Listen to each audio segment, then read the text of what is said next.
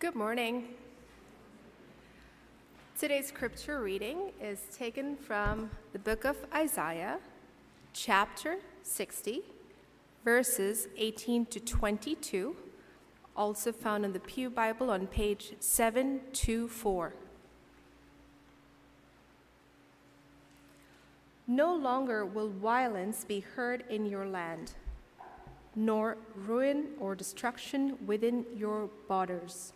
But you will call your walls salvation and your gates praise. The sun will no more be your light by day, nor the brightness of the moon shine on you. For the Lord will be your everlasting light, and your God will be your glory. Your sun will never set again, and your moon will wane no more. The Lord will be your everlasting light, and your days of sorrows will end. Then will all your people be righteous, and they will possess the land forever. They are the shoot I have planted, the work of my hands, for the display of my splendor. The least of you will become 1,000, the smallest a mighty nation. I am the Lord. In its time I will do this swiftly. May the Lord add his blessings to the reading of his word. Let's pray. Father, we ask that you open our hearts and minds as we hear your word brought to us by our pastor. I pray that your seeds be sown in our lives as we go through this week. In Jesus' name, amen. Thank you very much, Esther. Let's just pray one more time. Lord, make us lower, that you may be exalted. Let us glory in your Son, Jesus, and take him as our example. Lord God, may we take to heart the words of Paul in Philippians to consider others better than ourselves. Hear our prayer this day, our God, and give us ears to listen and hearts that are receptive. In Jesus' strong and powerful name I pray. Amen.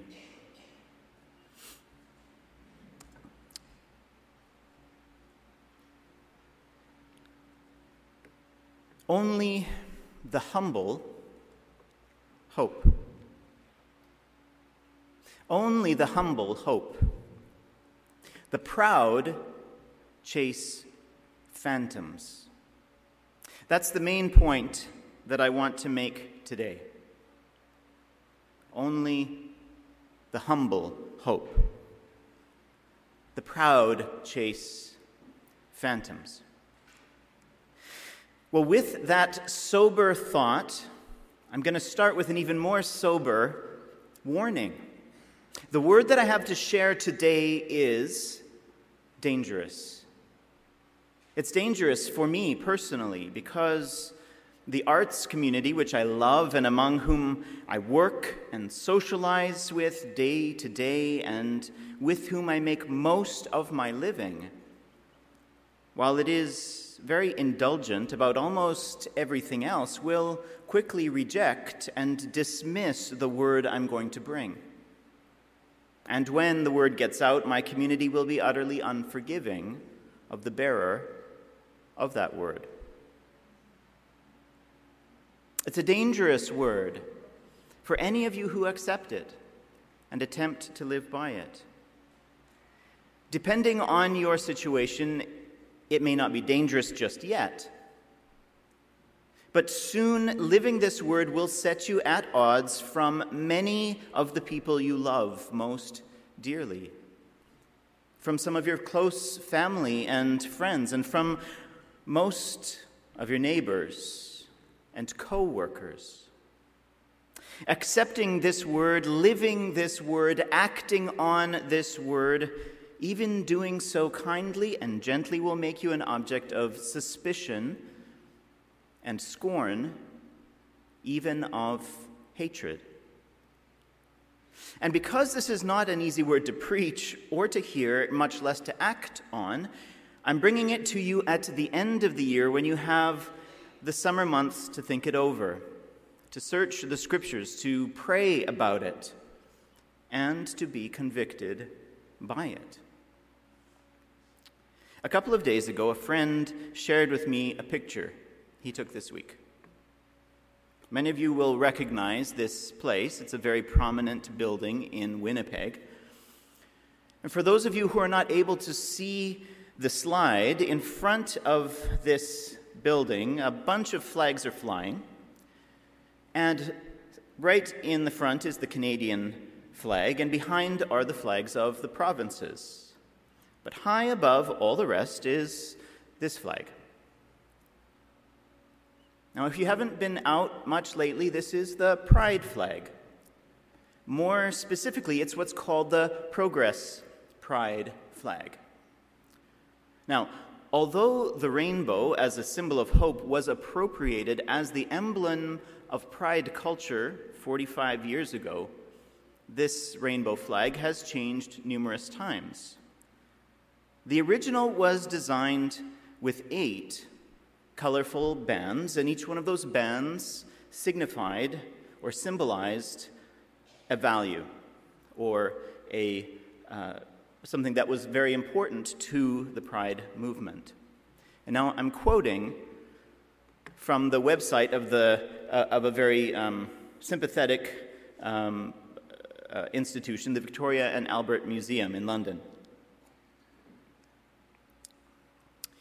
At the top was pink for sex, and next came red for life, orange for healing, yellow for sunlight, green for nature, turquoise for magic, indigo for serenity, and violet for spirit. A year later, the pink and turquoise stripes were dropped owing to a shortage of pink fabric at the time, which was 1979. Now, there have been many competing versions of the Pride flag, but the trend, as the groups that Pride claims have proliferated, has been to add more and more stripes. Now, according to the website Queer in the World, the designer of the Progress Pride flag moved the trans flag stripes and marginalized community stripes to the flag's hoist, where they formed a new arrow shape. The arrow leads to the right to confer forward movement, while purposely being along the left edge, pointing to the fact that much progress still needs to be made, end quote.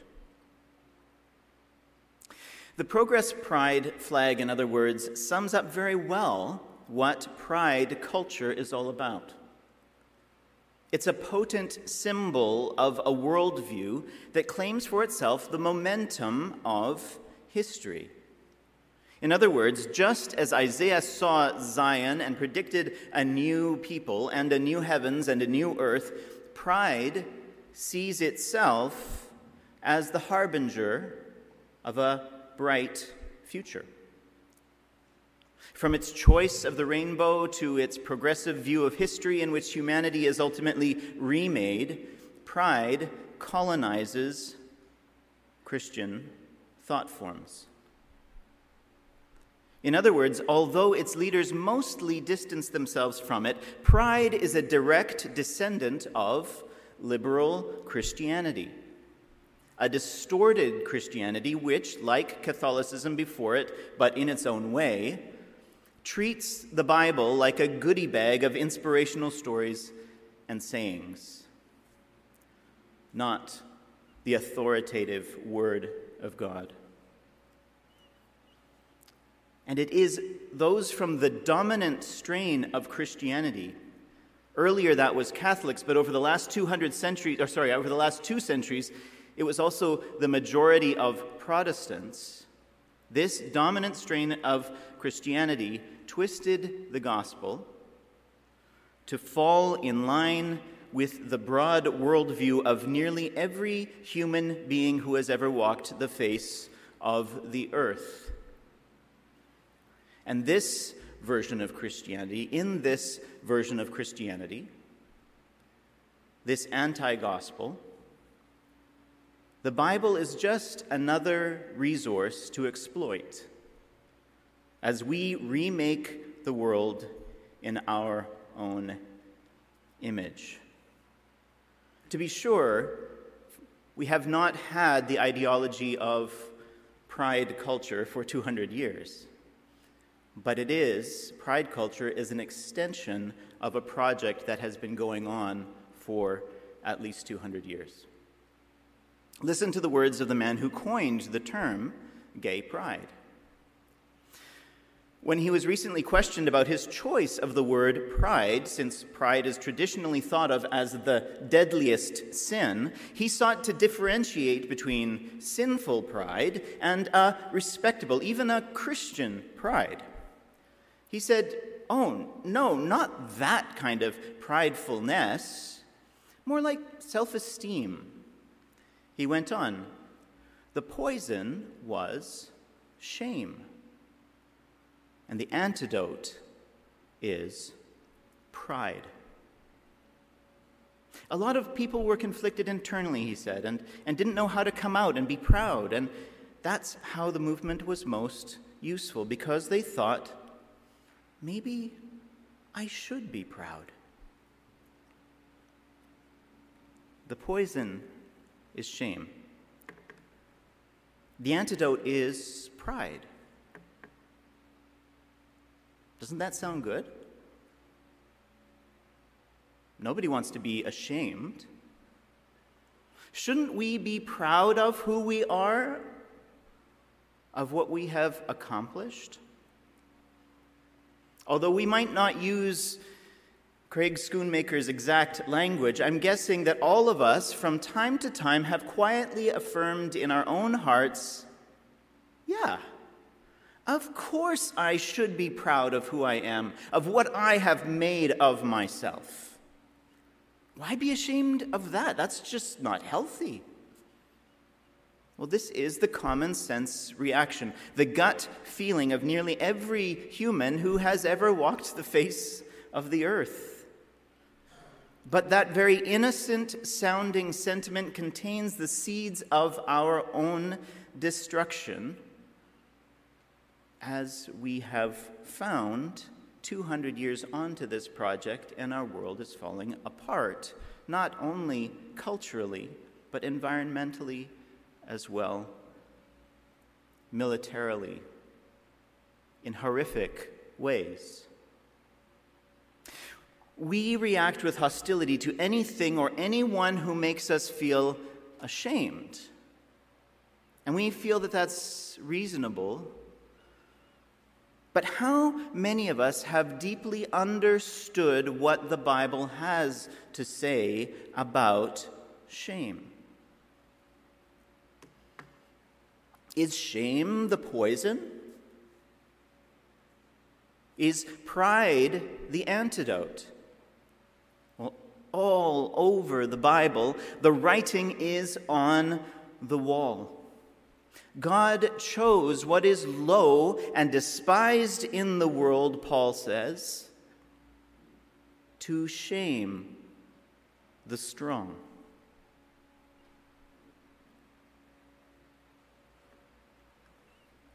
Paul says God chose what is low and despised in the world to shame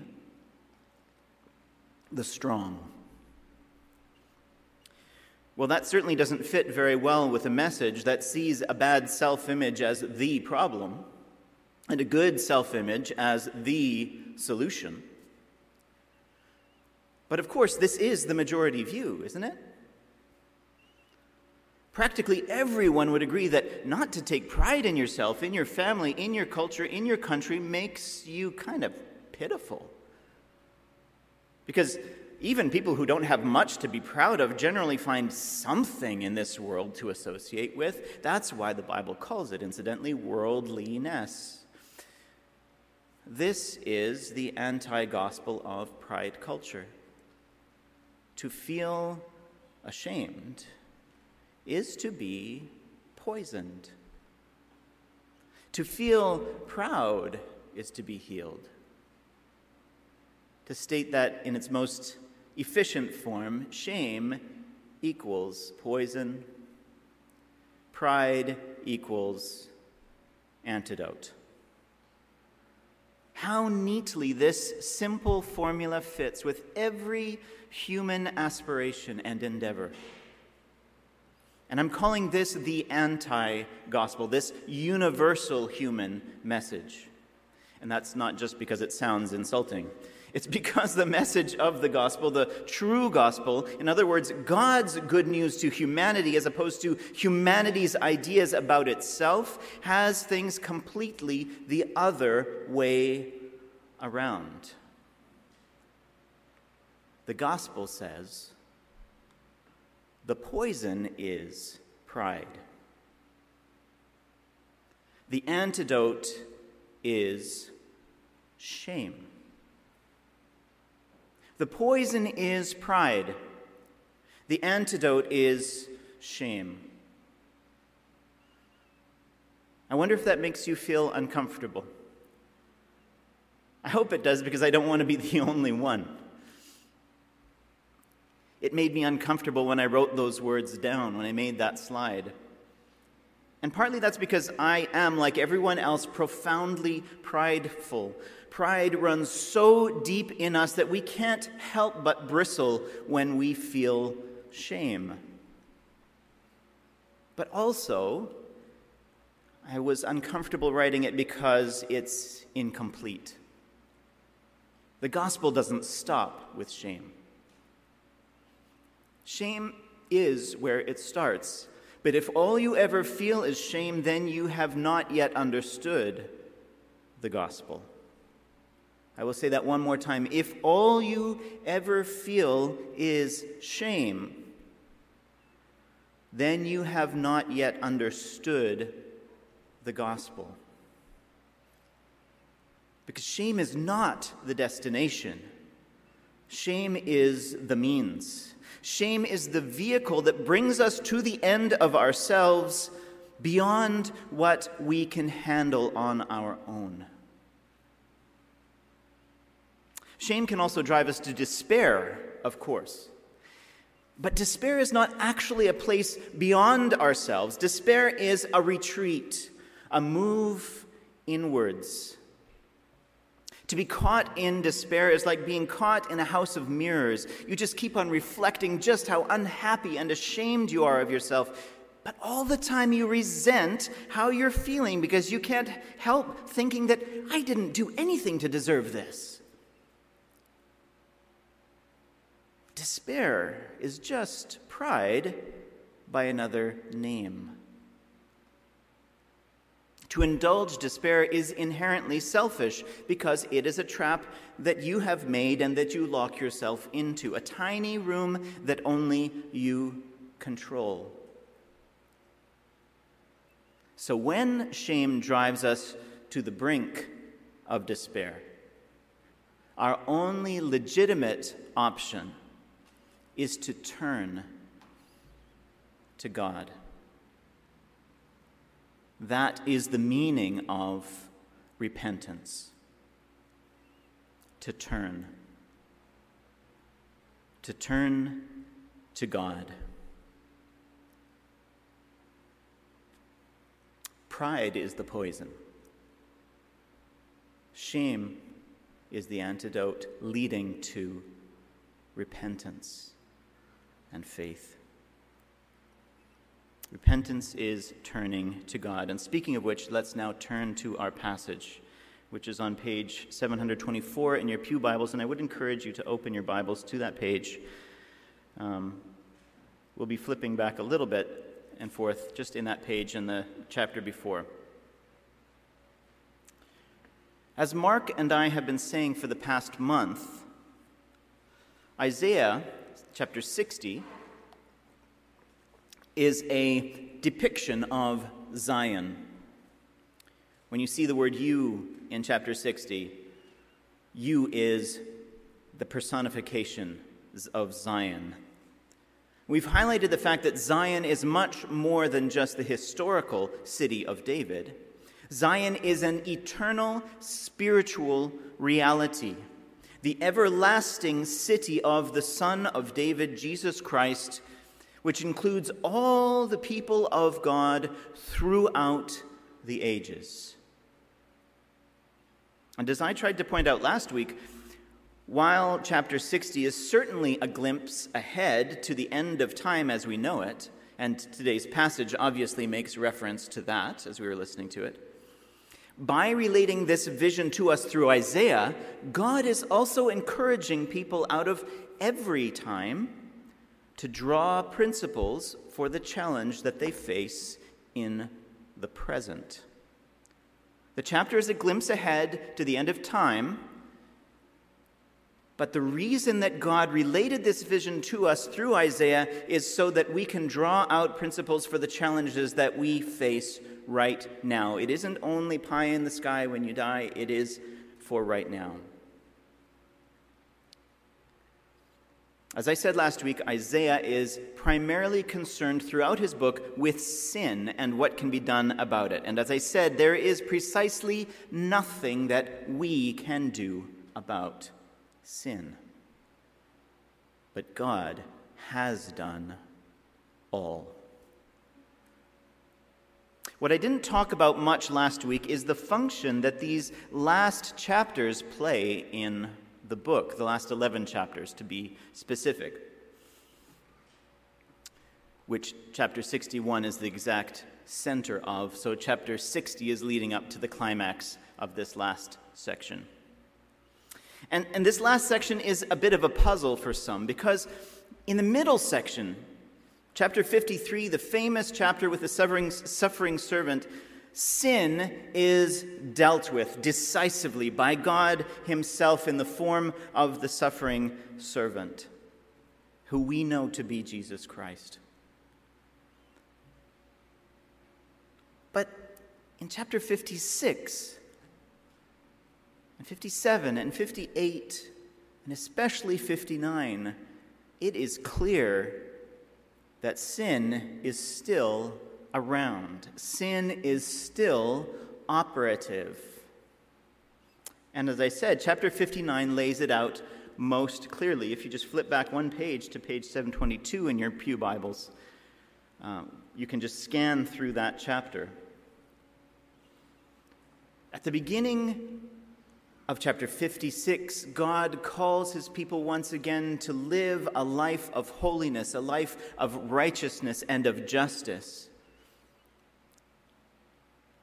But despite the fact that in verse 1 of chapter 59, he reminds us that his arm is not too short to save us, still, our sins have hidden his face from us. There is this gulf between us and God. He goes on to talk about all the little lies we tell ourselves and the webs we weave, all these falsehoods that justify the blood that we spill. Until, if you skip down to verse 15, he concludes that things have gotten so bad in this world that truth is nowhere to be found. And even more than that, whoever shuns evil becomes a prey. In other words, in our world, reality is so distorted that anyone who simply tries to tell the truth, anyone who tries to turn away from evil and to do good, puts a target on his or her back. But if you keep going in that same verse, God determines to save his people once and for all. And at the end of chapter 59, he covenants with them to put his word and his spirit in their mouths forever through this other figure that we won't talk about today, who is the divine warrior, who is another pre-incarnate vision of the Son, Jesus. And it's at this point that Zion is called to wake up, arise, and shine, for your light has come. Because Zion is God's purpose for the world. Zion is God's plan to accomplish his purpose in the world. Zion is God's home. By faith, we know that he is in us. By faith, we are in him through all eternity. And one day that faith will become sight. God's spiritual reality will invade our material reality. Well, last week we looked at the redemption of Zion. That was starting in verse 15. The key word we found there was the word instead. Instead of this, God brings that.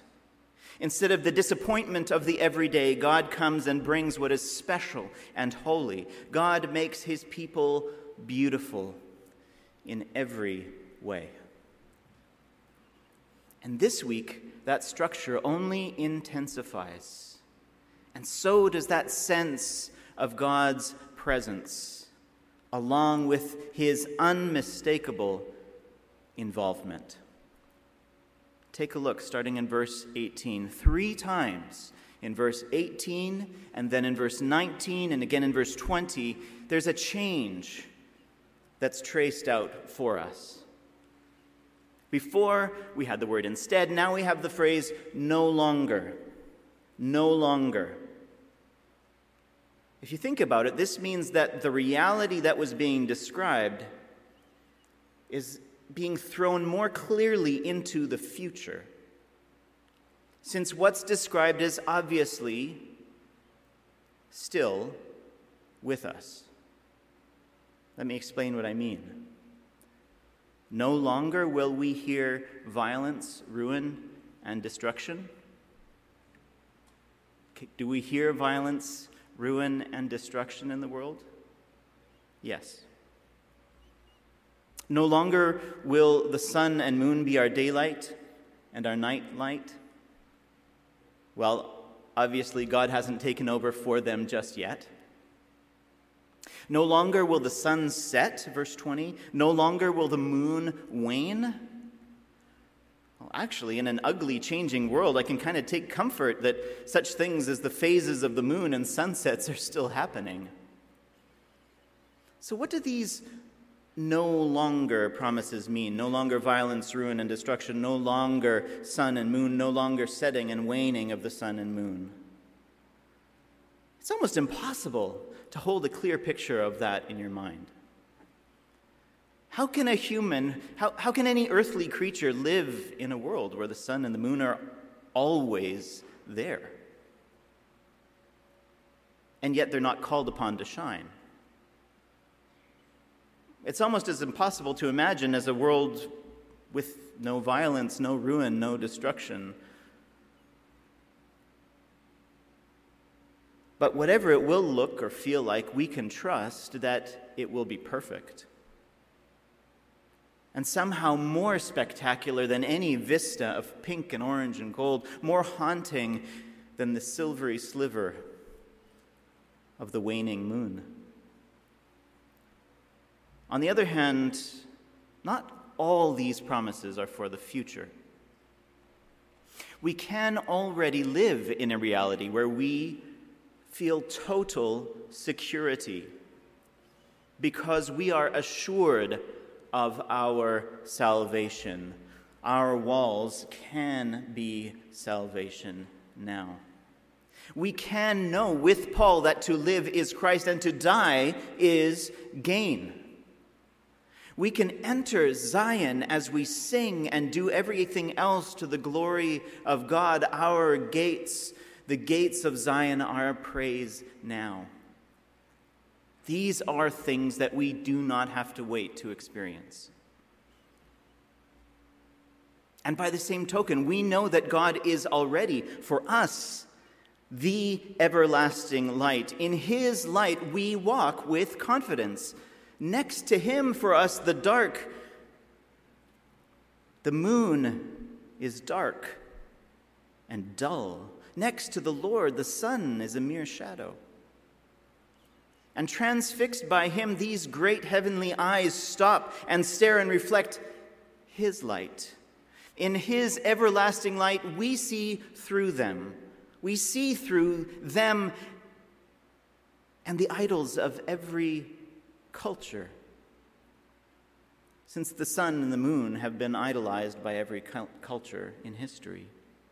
But in the light of God, we see through those idols. So that no matter how lovely anything may be, no matter how pervasive like the sun, no matter how essential to life on this planet, no other symbol of intelligence or strength, of wisdom or beauty, no music, no poetry, no literature, no science, no technology, no company, no government, no system can ever match the greatness and the goodness of our God, who provides for us everything that we need to live in perfected beauty and contentment. And then, no matter how badly our lives are going, even when it seems like the sun has withdrawn forever, or the moon's light has been gathered into the inky blackness of night, when our lives are full of sorrow, we can know that our everlasting light, our God, is still there, still present, still a beacon of hope and truth, still shining on us, still shining in us, still shining through us. And we can look forward to that strange and wonderful day when neither the sun and the moon nor happiness and joy will ever go away again, when all our sadnesses will be nothing but a distant memory.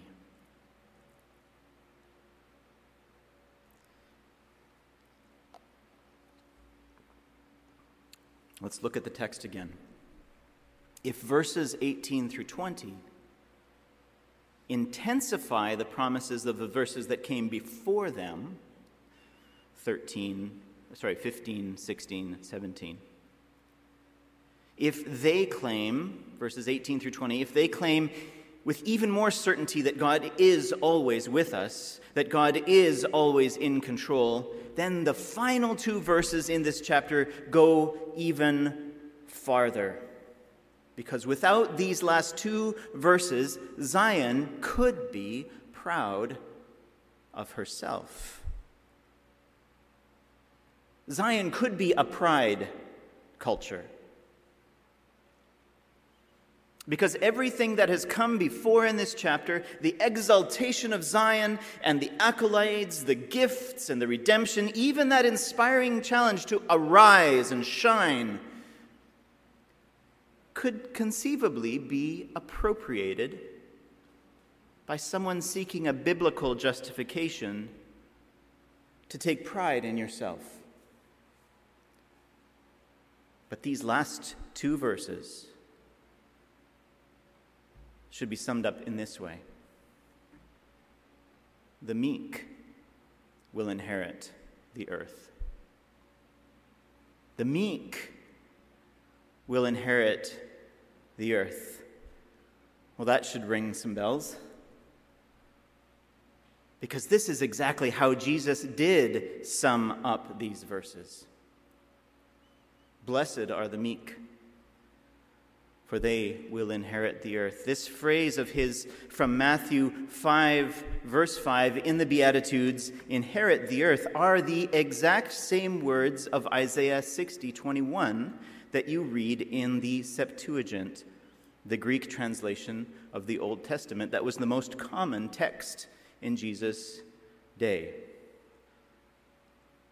So what I mean is that where we have in our NIV, they will possess the land forever, the early Greek text, the Septuagint, has they will inherit the earth forever. Who will inherit the earth? Well, according to Isaiah, it's the people of Zion.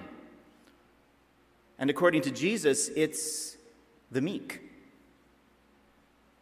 Putting them together, Jesus is describing the people of Zion as the meek. Jesus says that the people of Zion are the meek. And Jesus' summary of Isaiah 60, 21, and 22 is in perfect harmony with these verses.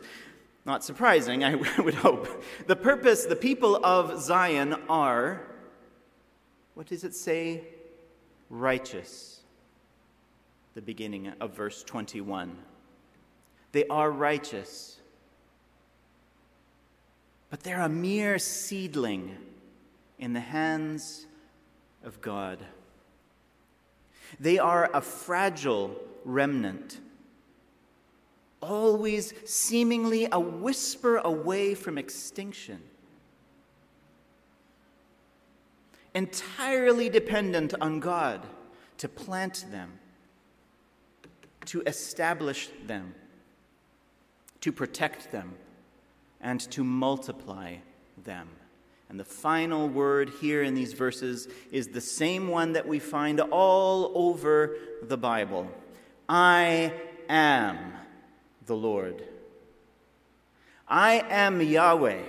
I will do it. Not you. I am Yahweh. I will do it. The humble can hope. The humble do hope because it is God himself who guarantees their future. The proud chase phantoms. They have no hope. They have no future. This meekness, this seeming insignificance that verses 21 and 22 describe is nothing that pride culture wants to have anything to do with. And when I say pride culture, I am not limiting the term to what is being celebrated this month. Because the dominant culture in every time and place in this fallen world is always a pride culture. The dominant culture in every time and place in our fallen world is and always has been and always will be until Jesus returns a pride culture. Pride is idolatry.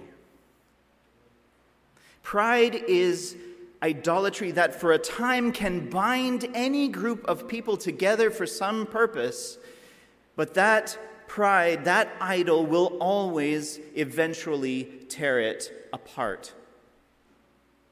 The seeds of the destruction of any merely human endeavor are sown right in its foundation.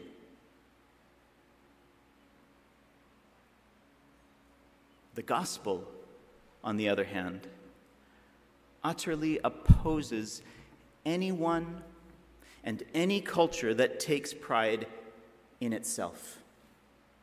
The gospel utterly opposes anyone and any culture that takes pride in itself, whether that pride is sexual pride, racial pride, national pride, regional pride, fan pride, intellectual pride, economic pride, family pride, or even religious pride.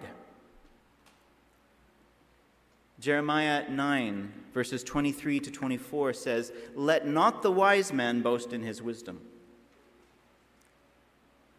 Let not the mighty man boast in his might. Let not the rich man boast in his riches, but let him who boasts boast in this,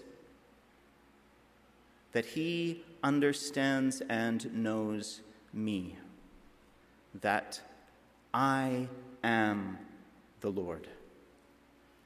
I am Yahweh. I will do it. Boasting in the Lord is not religious pride, to be clear.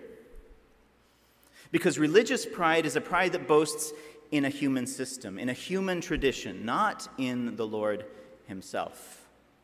In the same way, boasting in the Bible is not religious pride, since Jeremiah makes clear that boasting in the Lord means to understand him and to know him. And that's only possible as God reveals himself to us. And the place that we find that revelation about Jesus, about the Lord, about Yahweh, is in his word. We are to boast in the Lord. We are to boast in his word. But we're not to boast about ourselves, our systems, even religious systems. Those who boast in the Lord are those who embrace the gospel of God. Those who boast in the Lord are those who reject the anti-gospel of the world. And the more faithful you are to the gospel, the more thankful you are to the Lord for saving you, the more committed you are to him and to his ways, the more people in this world, people in the dominant culture, the pride culture, will consider you to be suspect. Which brings us back to our own culture, to the application for today of this passage. Many in the church are troubled by the blatant celebration of sin and confusion that is Pride Month, and rightly so. But very few see that pride is a remarkably apt name for the culture that now has become dominant in our time, since gay pride is only the most obvious and extreme example of our perennial pride culture, the one which Paul told us all about in his comprehensive statement on sin and what God has done about it, which we know as the book of Romans. His description of the ancient origins of sin is exactly what we are seeing today. It's absolutely amazing. What a vindication of God and his world, despite the sorrow that we feel when we see sin come full circle. Fallen humanity always puts itself in the place of God. And conditions have been getting worse and worse for a lot longer than the last 50 years. Even in recent history, it was about 200 years ago that the Protestant church en masse started to preach an anti-gospel. Pride was no longer considered a problem like it once was. In fact, we made pride respectable. We celebrated self-esteem and stopped our ears to shame. In terms that the world could easily get on board with, we still take great pride in our positivity, our progress, and our prosperity, despite the fact that these, in what we used to call the first world, have all been underwritten by unrighteousness, by unfaithfulness, by violence, by ruin, and by destruction of the planet.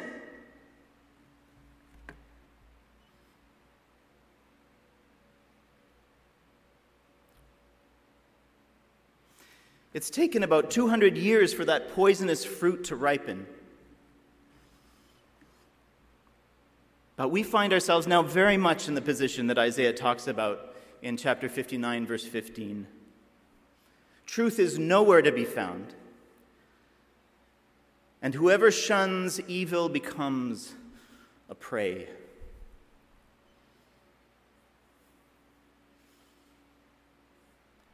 The number of people who died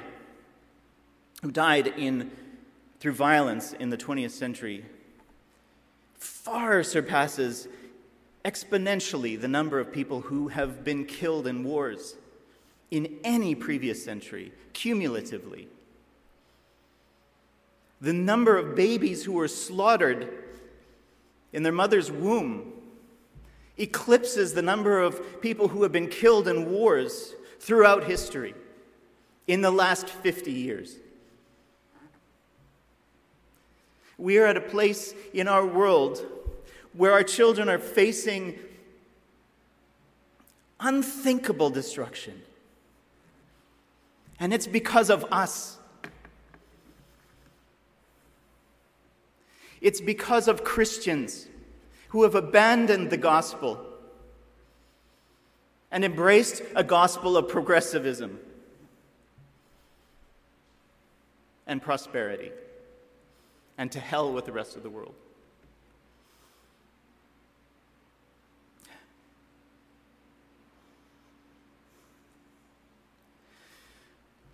Nevertheless, the truth is still the truth, even if it's nowhere to be found. And we know where to find it. We know the truth. The truth has set us free. So no matter what hostility we may encounter, it is still right to do right. The humble always have hope.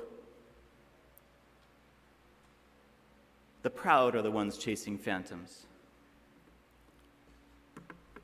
As Jesus paraphrased our passage in Isaiah, "Blessed are the meek, for they will inherit the earth."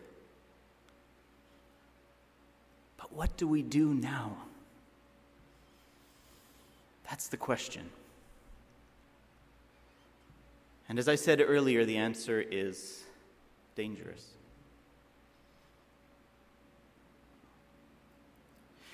The final verse in our passage offers us the key. I am the Lord, and in its time, I will do this swiftly. This reflects all the other passages, all the other promises in our passage, that God is our salvation, God is our light, God is preserving us, God is planting us, God is protecting us for the display of His splendor. He will make the least of us 1,000. He will make the smallest a mighty nation. He will do it swiftly. But this does not mean that until He does it, we sit around waiting. But what it does mean is that we have the freedom to do His work. We are released, we are unleashed joyfully on the world, knowing that we can expect Him to accomplish His purposes, whether or not we see the results. Now, here's the dangerous part. It also means that we must refuse to make common cause with the proud. That is, with others who may share the same concerns we have about the world, but who champion their own pride culture, who do not trust in God, who embrace an anti-gospel.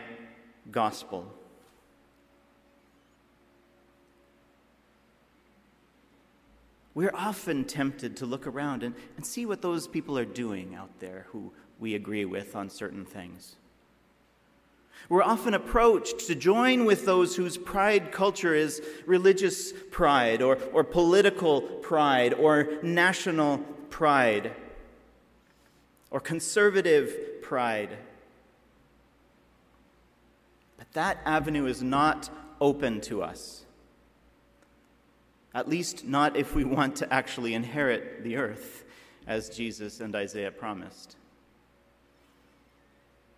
So what are the meek to do? Well, first we need to understand that the word we have translated in the Bible as meekness means. It's not how we typically understand the word in modern English. To be biblically meek does not to be someone who is afraid. It does not mean to be someone who does not act. It does not mean to be someone who avoids conflict. No, biblical meekness is gentle strength. Gentle strength. One Greek dictionary describes the meek as those who exercise God's strength under his control. Another calls meekness a divinely balanced virtue. That is, a virtue that is balanced by God, that can only operate through faith, not in our own strength, not available to those who are not in Christ. People of Zion. A divinely balanced virtue that can only operate through faith, since it begins with the Lord's inspiration and finishes by his direction and by his empowerment. The meek, the humble, the true gospel believers are to speak truth in love to our pride culture. The meek, the humble, the true gospel believers are to speak the truth in love to our pride culture. This means sharing the gospel with them in soft but uncompromising ways. And it's likely to make them feel ashamed and then angry with those who feel they are with those who they feel are making them drink poison. It's likely to make us a target. And one of the current ways that this may work out for you in your interaction with the dominant pride culture of today is the question of whether we should try to use the pronouns that people assign to themselves. And as a courtesy, whether we ourselves should likewise offer our pronouns to others. Now, most of you would know that this is a live issue for those of us who are working in the world of business or the arts or academia or in school and schools all over the place. And so it's a question that I've wrestled with for a couple of years now. Until recently, most of the prominent Christian voices have advocated a policy of what they call pronoun hospitality. But the result has been that our priority has been to maintain relationships over speaking the truth. The hope, of course, being that if you can stay in touch with someone, if you can keep talking with someone, then eventually you'll be able to speak the truth, the true truth, to them.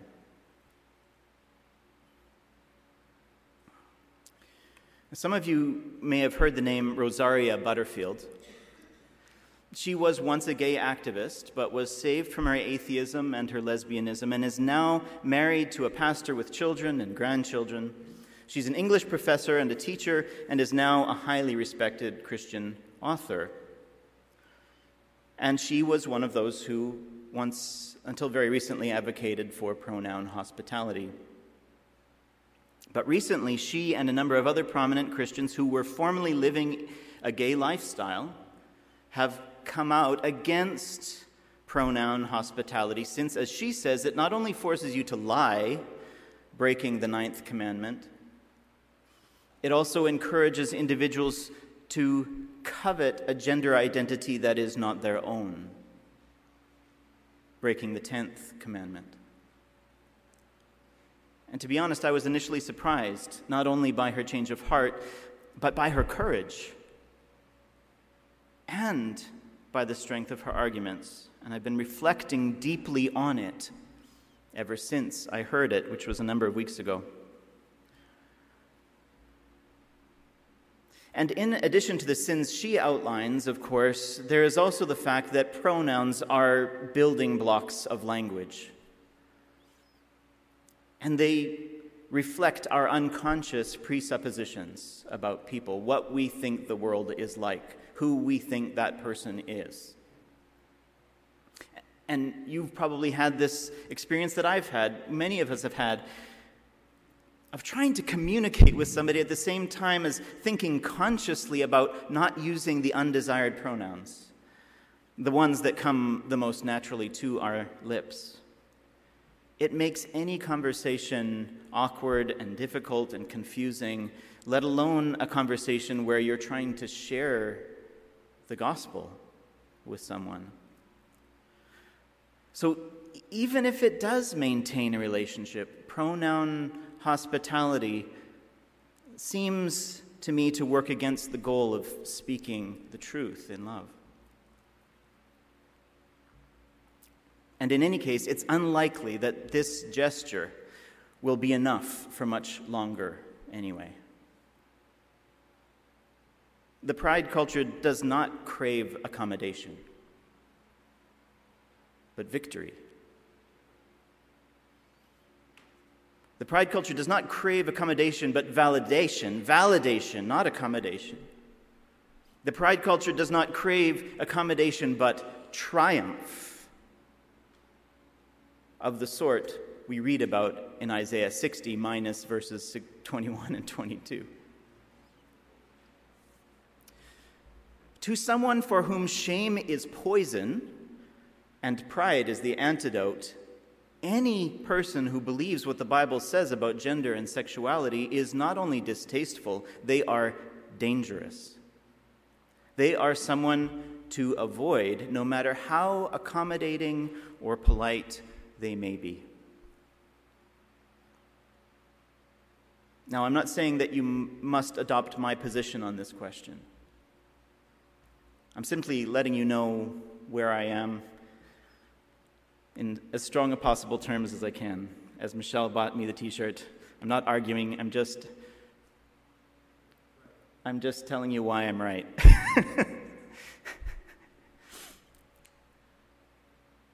But I would urge you to consider reading the arguments. You can see the title of the article there and Google it. And there's a YouTube video there too, with Beckett Cook and Christopher Yuan are the other two members, or other two former gay men who are in conversation with Rosaria Butterfield on that YouTube video. So I would encourage you, I'd urge you, in fact, to consider reading Rosaria's arguments, to consider for yourself the question of preferred pronouns. Do it this summer when you have time. Do it in the light of the Scriptures. Do it asking the Holy Spirit to guide you. And finally, I would urge you this summer to prepare yourself. Prepare your family to face these dangerous times we're living in with grace, not with anger or fear, with humility, not with an eruption of pride of our own, with faithfulness in God's word, spending more and more time this summer in prayer and in the word, spending more and more hours in worship and in fellowship with the people of God, because the temperature is going up.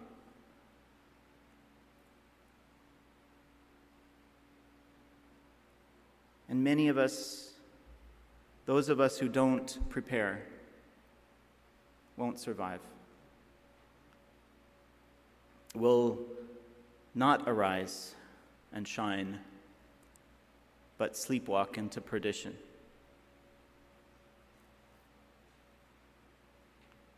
The times are quickly becoming more dangerous for the meek, for those who seek the gentle strength that God only grants to his people, the people of Zion. And also this summer, take time to rest. Take time to trust. And hope. because the humble can hope. And take heart in knowing that at most times and places in history, conditions usually have been like this for God's people. And usually far worse even than this. Because a pride culture is always the dominant culture. And when that dominant culture used to call itself Christian, even then, anyone who insisted on living by the gospel of humility instead of the anti-gospel of pride, anyone who boasted only in the Lord, anyone who refused to bow down to whatever the dominant culture was proudest of, these have always been viewed with suspicion. These have always been pushed to the margins. It was historically in a Christian culture that Protestants were martyred, that those who baptized believers were killed, who refused to baptize infants. And they weren't martyred because of what they believed. That's a bit of a myth that we like to think, that we would stand for what we believe. They were not killed for what they believed. They were typically convicted of sedition, which means that they were deemed to be untrustworthy, to be traitors, because they refused to name as Lord what the rest of the culture called Lord, whatever it was.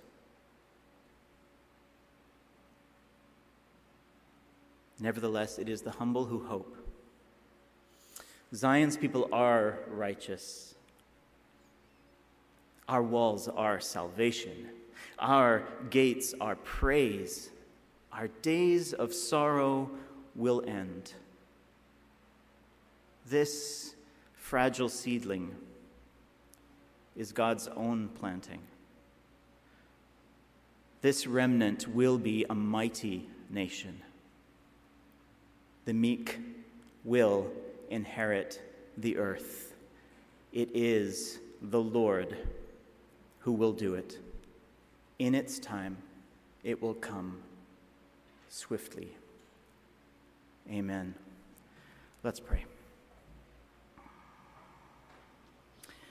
Maranatha, come quickly, Lord Jesus. We are weary, we are afraid. We don't know how to live in the world. And yet we know that you give us that gentle strength. You give us that joy. You give us that peace.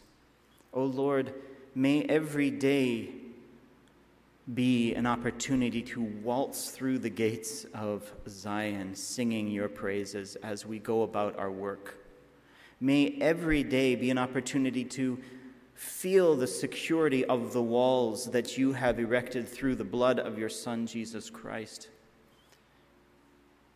That the gates of hell cannot prevail against your called out, gathered people. The ecclesia, the church, Zion, the kehillah.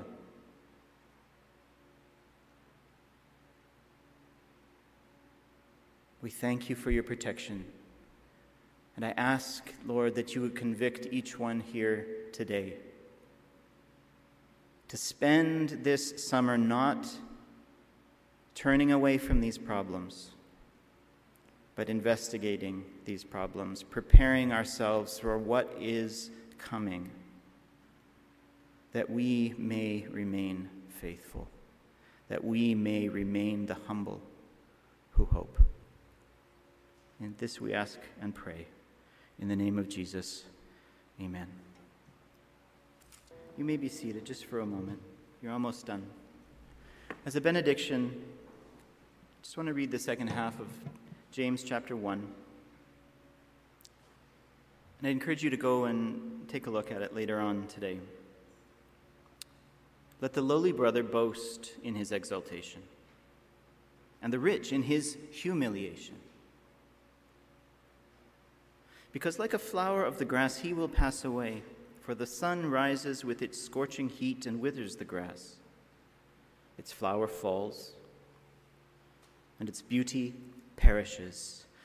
So also will the rich man fade away in the midst of his pursuits. Blessed is the man who remains steadfast under trial. For when he has stood the test, he will receive the crown of life which God has promised to those who love him. Let no one say when he is tempted, I'm being tempted by God.